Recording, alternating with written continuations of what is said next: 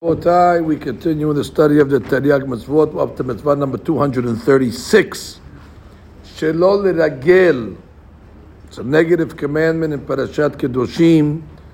The source pasuk Lo telech rachil. Perek Yutet pasuk Tet Zayin. Now, what does it mean that the Torah does not want us to walk in a way of rechilut? So the Chinuk explains ve'anyan. שאם נשמע אדם מדבר רע בחברו. Let's say you heard Reuven talking bad or derogatorily about Shimon. שלא נלך אליו ונספר לו פלוני מדבר בך כך וכך.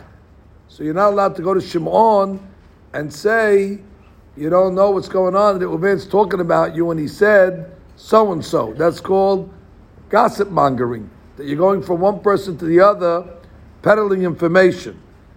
Ela imken kavanatenu lisalek hanizakin ulashbit riv. Unless your intention is to save Shimon from damages or from a mahloket, and therefore you're giving this information for a constructive purpose. Now the Midrash talks about this word rachil. What is the nature of the word? So some say it comes from the word rochel, which is a peddler. This guy is peddling his wares. He doesn't have merchandise, he has information. And therefore he's a peddler and he gives what he said and he passes it over to the next.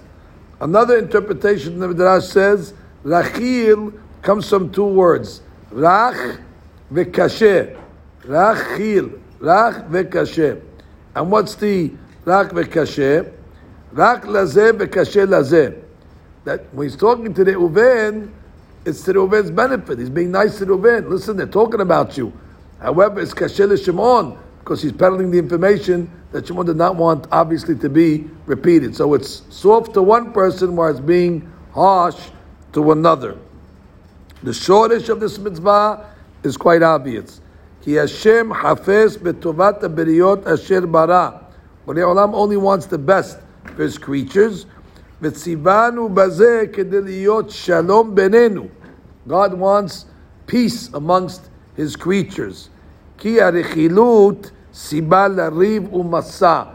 Rechilut is only a cause that leads to fighting and divisiveness. Now, some of the mitzvot that apply to this, that not only are we not allowed to speak derogatorily about somebody, but the halakha says we're not allowed to praise our friend in front of his enemy, because that's only going to agitate the enemy, and it's going to cause him to say, not true, he's not such a good guy, and therefore he doesn't deserve all those accolades that you're showering on him.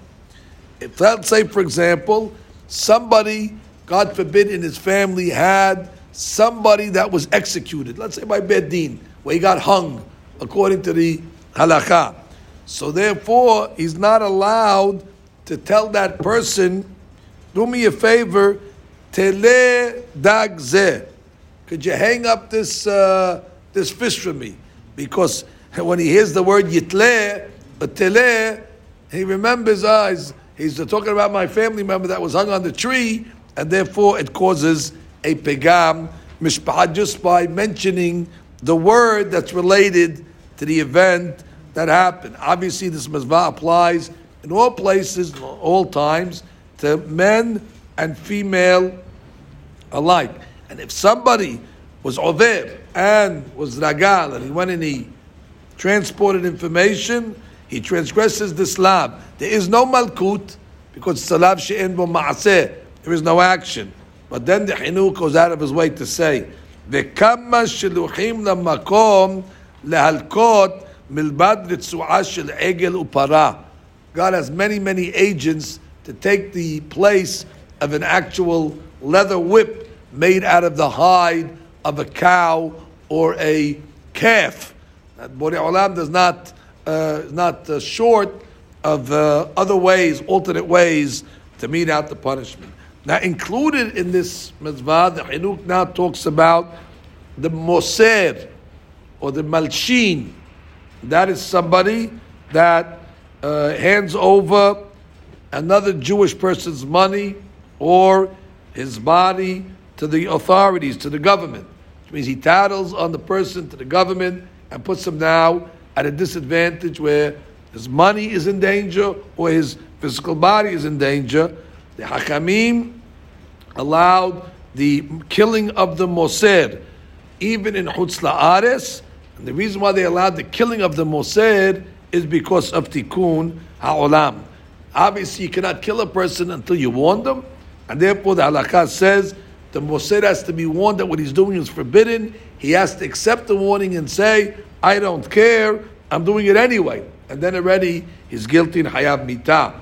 If a person is muhzak to be a Moser, which means this guy already has a record that he's a Moser, they could kill him even without warning. The Rambam comes along and writes an extra language when he says that once they warned him and he accepted the warning, he says, I don't care, and he wasn't Moser yet. Rambam's language is Kol HaKodem Lehorgo Zacha. The first one that gets him, it's his zechut, which means, quicker the better. The purpose of killing him is you don't want him to go to the authorities. However, Rambam writes, once he went to the authorities already, now already the sakana happened already. So the murdering of this guy is not going to help. And therefore it's only talking about you're allowed to kill him before he goes, but not after, unless we know that this guy is a repeat offender, and if you don't get him off the streets now, he's only going to put Bnei Israel in jeopardy. The Moser cannot get off the hook by saying that, listen, this guy's giving me a hard time, and he's pressuring me, therefore I had no choice but to rat him out to the government. That is not considered an excuse. Now, even though they killed the Moser, they're not allowed to confiscate his money. On the contrary, although he's a Rasha, he might have some descendants that are Sadiqim, and therefore the money must be left over for the Yorshim, and to fulfill the Pasuk, the Rasha Yachin, the Rasha prepares all the money, the Sadiq Yilbash. But who ends up wearing all the money? The Tzaddik. The Rasha is the Moser. The Tzaddik is his possible descendants. And therefore, although we're able to get rid of him, but we're not allowed to confiscate his money. It has to be protected for the descendants. Again, the Avirah of Lo Terech Rachil, that one is not allowed to be a gossip mongerer min haTorah.